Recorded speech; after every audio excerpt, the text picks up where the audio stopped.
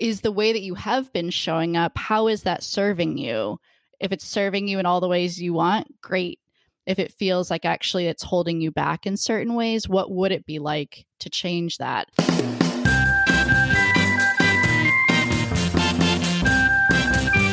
Hello, friends, and welcome to The Block, the Building, Learning, and Organizational Culture podcast. I'm your host, Heidi Kirby. Recently, my good friend and fellow podcast host, Amy Patricic of the Share What You Learned podcast, introduced me to Sarah Fillman, the founder of Playful Perspectives, who uses improv and play to help grow leaders at organizations. We talk about how exactly she does that and what it looks like to incorporate improv, to incorporate play in an environment with your team or with your leaders to help them learn more about themselves and really reflect and grow. And while we're on the topic of leadership development, just a friendly reminder that if you go to my website, HeidiKirby.com, you can find information on learning culture and strategy services that I offer as a consultant. Different professional development, team building strategy, ed tech strategy, and other types of services. If you're looking to build or grow a learning and development team, I'm here to help. I've worked for a lot of different companies of many different sizes, from NASA all the way down to a pre-seed startup, and have worked with all different kinds of project management, learning management system, authoring tool technologies, and more, and all different kinds of professionals in the L&D space. Using my educational background and my wide experience, I would love to help you plan your project, your program, your team, or even your team's strategy. So reach out to me through my website, or if you're not interested in the consulting services, sign up for my email newsletter. It comes out on the off weeks of the Block podcast, and in it I talk about basically all of the things that I found recently that I'm loving in L&D. So that's research, that's podcasts, that's video replays, webinars, events, and more. So I hope you'll sign up for the email newsletter. And if you need a consultant on learning and development, definitely reach out. Without further ado, here's Sarah Fillman. Hey, Sarah, how are you? I am great, Heidi. How are you? I am doing well. Let's dive right in. Why don't you tell me a little bit about you, about your career journey and where you are now and how you got there, and anything fun you want to share as well. Ooh, okay. So hello, everybody, listeners. My name is Sarah Fillman. I am a leadership coach, a playful facilitator, an improv comedian. I am based in Seattle, Washington. I'm also a cat mom, for those of you out there loving your fur babies. I kind of describe my career as almost like two chapters. I would say Chapter one was I was a product manager and product manager lead at Microsoft, working on the cloud on the OneDrive platform. But I always had the education bug. So I moved over to the nonprofit code.org. It's a computer science education nonprofit, and got to get really immersed in curriculum development, professional learning, what it means to be a professional facilitator.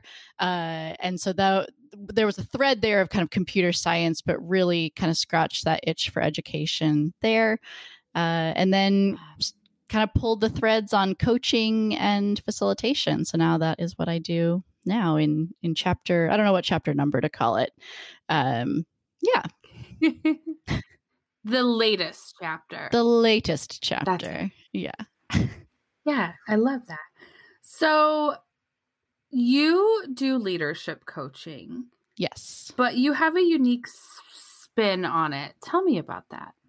Yeah. So, well, I would say first, when I think of leadership, I think traditionally folks think about kind of a certain status, title, role within an organization. I kind of think of leadership as everyone has the capacity to be a leader because we all have the capacity to impact others with our actions, with how we show up.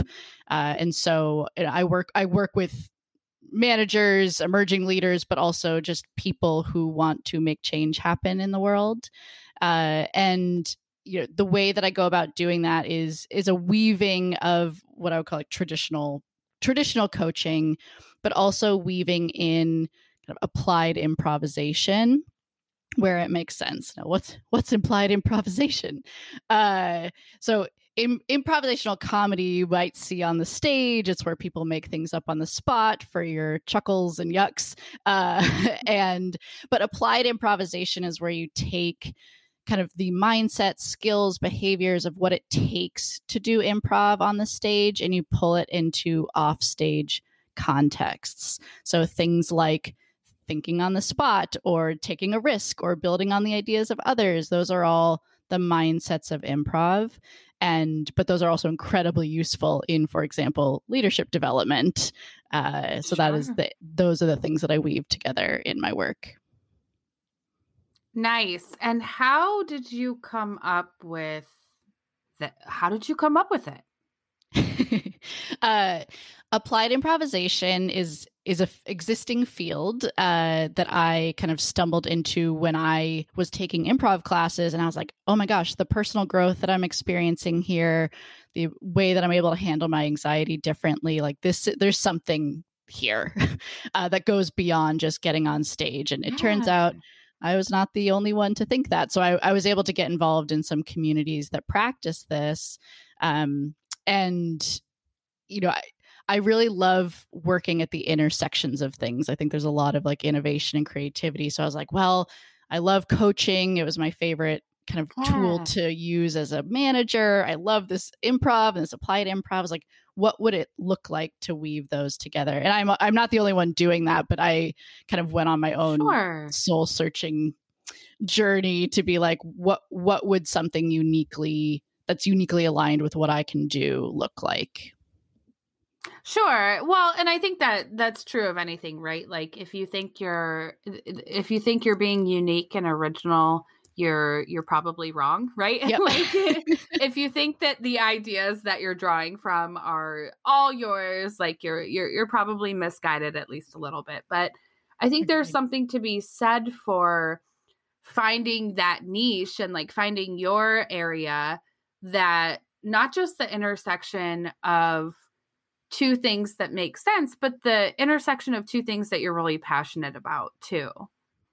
Yeah, absolutely. And totally agree on the point of like, if you think you're creating something new, just Google it first. Right. But yeah, I mean, I think that there's something really special about saying here's what I want to uniquely bring into the world. And I'm going to weave those things together. And that exploration has been really like a really fun, interesting, challenging journey. Sure. So thinking as an introvert, which is funny because I have a podcast and a lot of people don't peg me as an introvert, but like I really, truly am. Like you and I are talking one-on-one. I'm not talking to all of the people who are listening to the podcast, right? So that's very comfortable for me. And I draw my energy and recharge by like being alone, maybe dog, maybe cat in the room. But other than that, just leave me alone. Right. Yeah. And so the idea of like attending a leadership or coaching event where there's play / improv is a little bit intimidating. Do you get that from people, and how do you handle that? Yeah. So hello, fellow introvert. I definitely self-describe as an introvert as well as a highly sensitive person. My nervous system can get frazzled very quickly. I can get overwhelmed very quickly.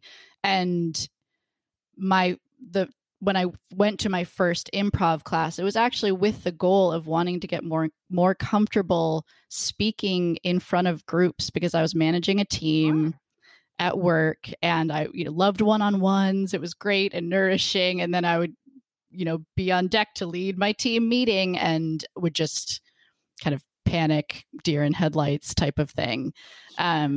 So what you just described of feeling intimidated by the idea of being like playful or improvising in front of others is absolutely normal, absolutely understandable, and is probably the default response, kind of introvert or extrovert regardless,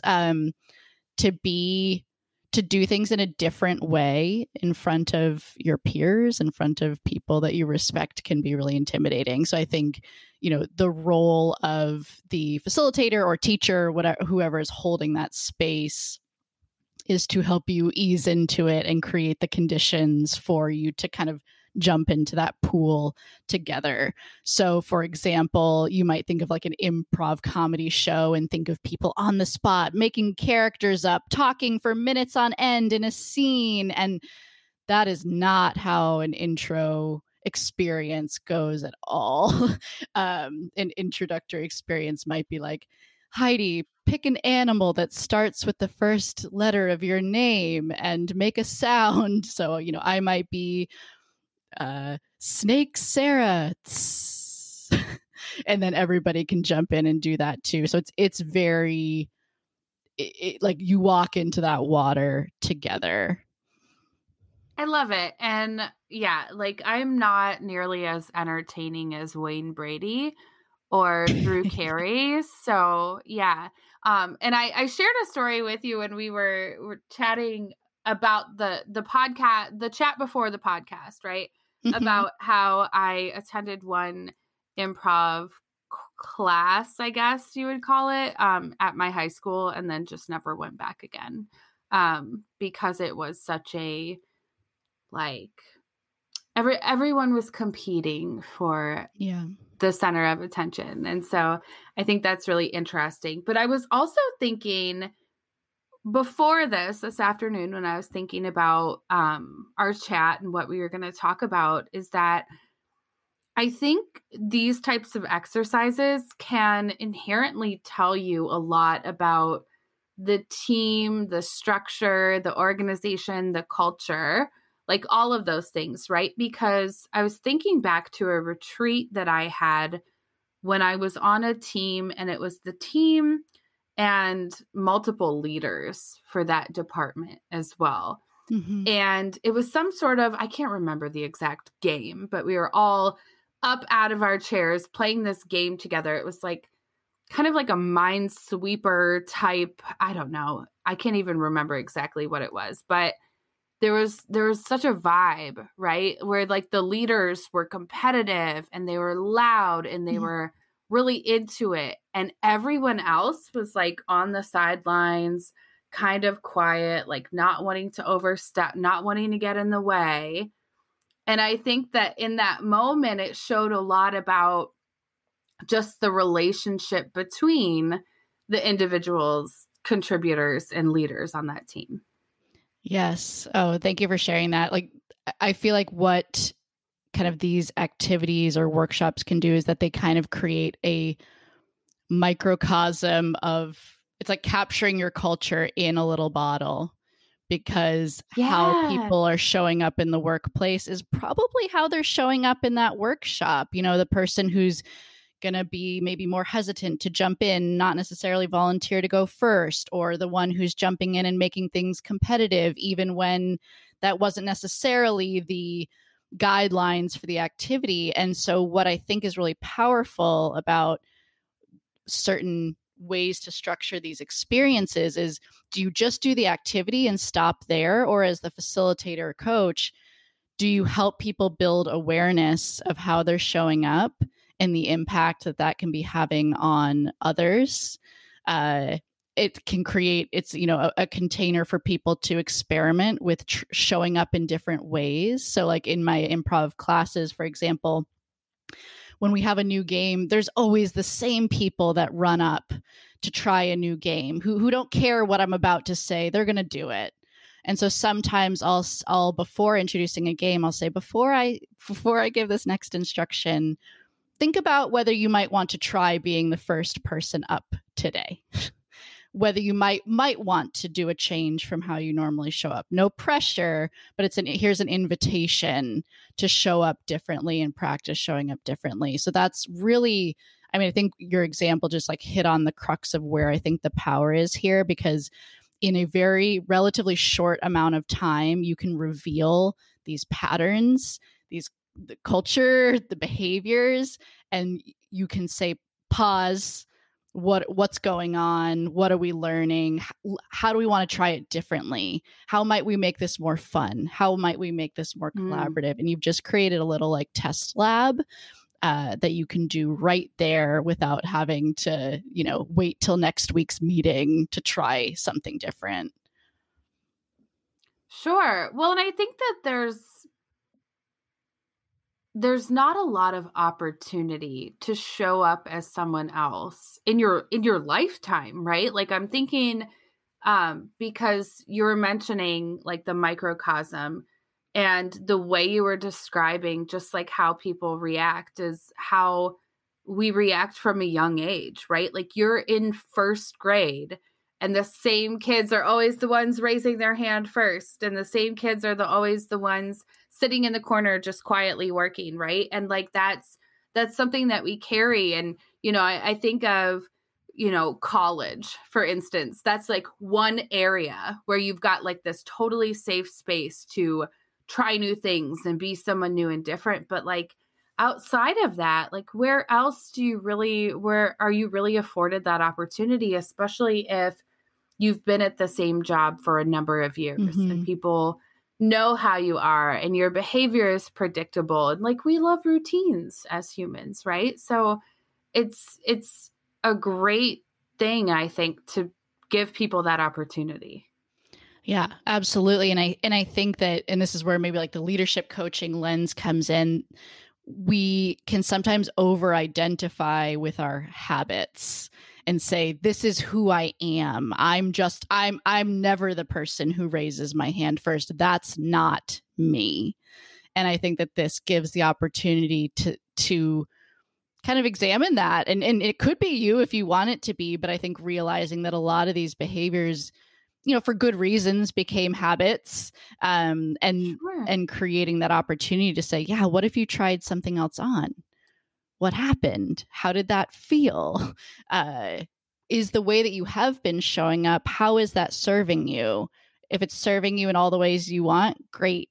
If it feels like actually it's holding you back in certain ways, what would it be like to change that? And to your point, I think, yes, when you have been on a team for a long time, or you're in a relationship for a long time, and people are used to you showing up in a certain way, it is really hard and scary to shift. And we often use these moments of like, oh, I'm in college now, I'm at a new job, I'm going to do, like, those are kind of more obvious moments that we can say, I want to do this differently. But the truth is, even with the relationships you've been in for a long time or jobs that you've been in, there are those opportunities. And I think coaching and like these improv opportunities can make us aware of that, and make those shifts in our lives and work. Yeah. So it sounds like it's a lot of fun, but it sounds like there's also this really serious reflective element of it as well. And I'm interested if you've, I'm interested in the amount of like truly difficult conversations that you've had to facilitate as a result of this. Yeah, I think, in the work that I do, I kind of think of it as this like slider, right? Like some teams bring me in and they're like, we just want to have a good time. Please, we haven't been together. We just want to have a good time. And so in that case, like the introspection and reflection knob dial is dialed like way down, and like the let's just like have fun is dialed way up. But, in certain situations, it makes sense to dial up that introspection. So I think it depends on what the goals were of of the session? And are we talking about a team who's been together, or are these individuals who are opting into an experience? So, for example, I teach an improv for anxiety class. That is just individuals who self-identify as having anxiety coming together. And while we do a lot of like unpacking of that kind of inner experience and learning from it, they don't have to work together or really like resolve conflicts together. Sure. So it just kind of varies there. Interesting. That's all very cool. And so what the other piece that's interesting to me is that it sounds like for someone to even work with you, there has to be, at least at the base level, some kind of like psychologically safe work environment. But I could also see where sometimes people don't realize, right? Like you look at other teams and you could say, oh, like that's a toxic work environment. And sometimes you don't really realize it about your own until something happens, right? Mm-hmm. So I'm wondering if you've experienced maybe the realization that things aren't as comfortable or as open or as communicative as maybe people thought they would be. Yeah. And I think that's where I think when I work with teams, like a lot of times it will start on that more like playful, let's do just kind of like team building. And then it can be in either things that I'm noticing or little things that come up in debriefs of activities or follow-ups with the leaders of the team that we can say, hey, there might have been something there. Like, what would it look like to dig in on that together? Because you're right. Like sometimes we don't know. Like it's actually, I think the strongest, we talk about culture, like there's the named culture and then like the unspoken culture. And a lot of times what we say the culture is not actually what's happening. And it's not until you pull a group into that microcosm that you actually realize some of the unspoken culture or get to a place that you can name it. And that, I mean, one of the like tenets of improv is like you kind of build with what is. And so it's a lot about like noticing what is happening and being curious about it. And that curiosity comes from like a coaching lens as well. And so, I think experiencing a team as they are and then just being curious about what you're seeing and asking about it and seeing where that goes and pulling on that thread together. Yeah. And the other thing I really love about it is I love the idea of learning through failure. Yes. And, we talk about learning through failure when you create like scenario-based learning experiences or the very like the example everyone knows is like Super Mario, right? And like, how do you make it through a level of any video game, really? You fail a million times and course correct and get through it, the final time.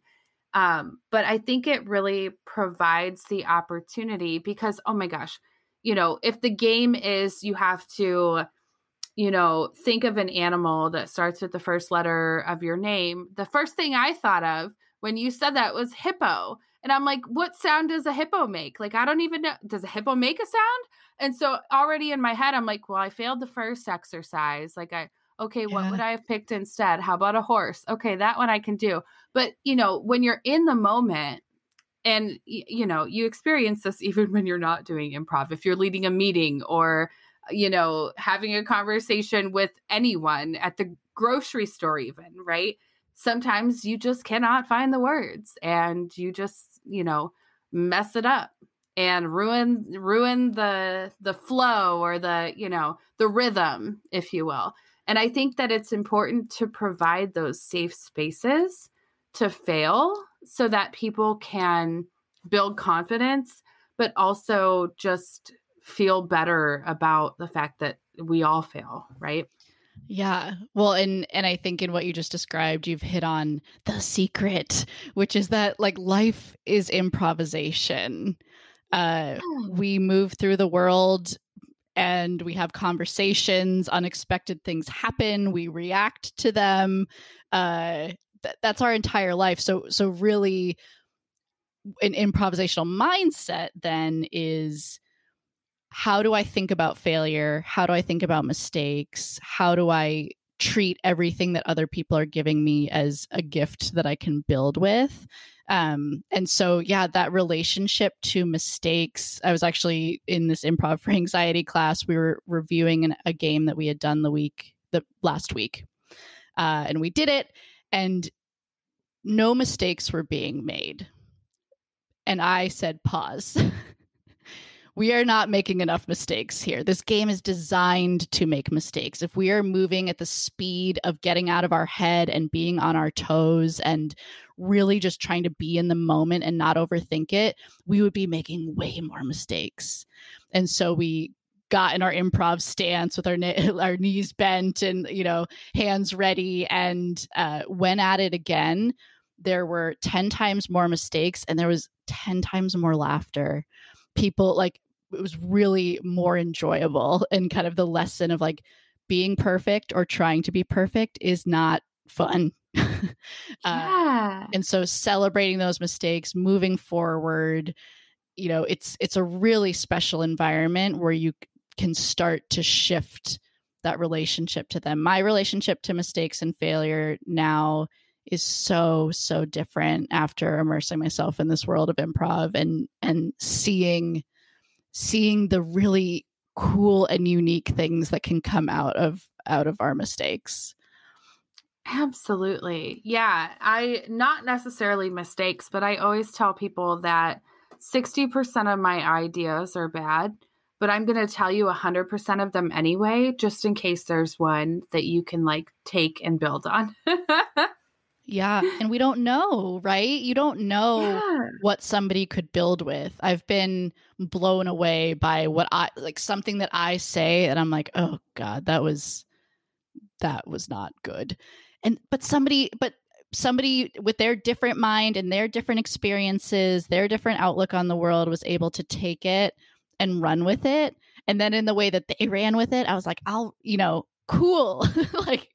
That's amazing. And that is so special to learn from that, to say I just, why prejudge everything that I say?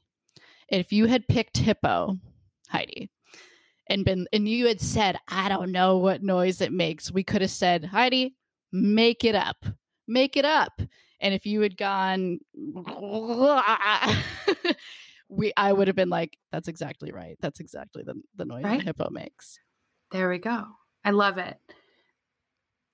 So what types of situations, how would somebody find themselves in a position to go, hey, we should have Sarah from Playful Perspectives come work with our team?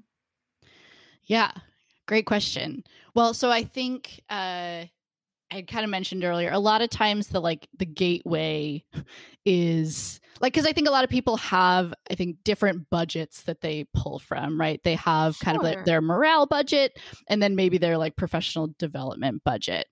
And so I think from a morale budget standpoint, that's where the let's just do some fun team building, maybe some lightweight debriefs together. Let's learn about some of these mindsets, behaviors of improv, of applied improvisation. And then there's more the kind of professional development of our team. I'm noticing these things about our team. I'm noticing people hesitate. I'm noticing in brainstorms, people seem to be holding back, or I'm noticing that people are talking past each other a lot. And I really want to work on active listening. And so I do think it kind of takes, be it the leader, manager of the team, somebody who's noticing an opportunity for growth and development for the team. Things like I just mentioned. So listening, building on each other's ideas, risk taking.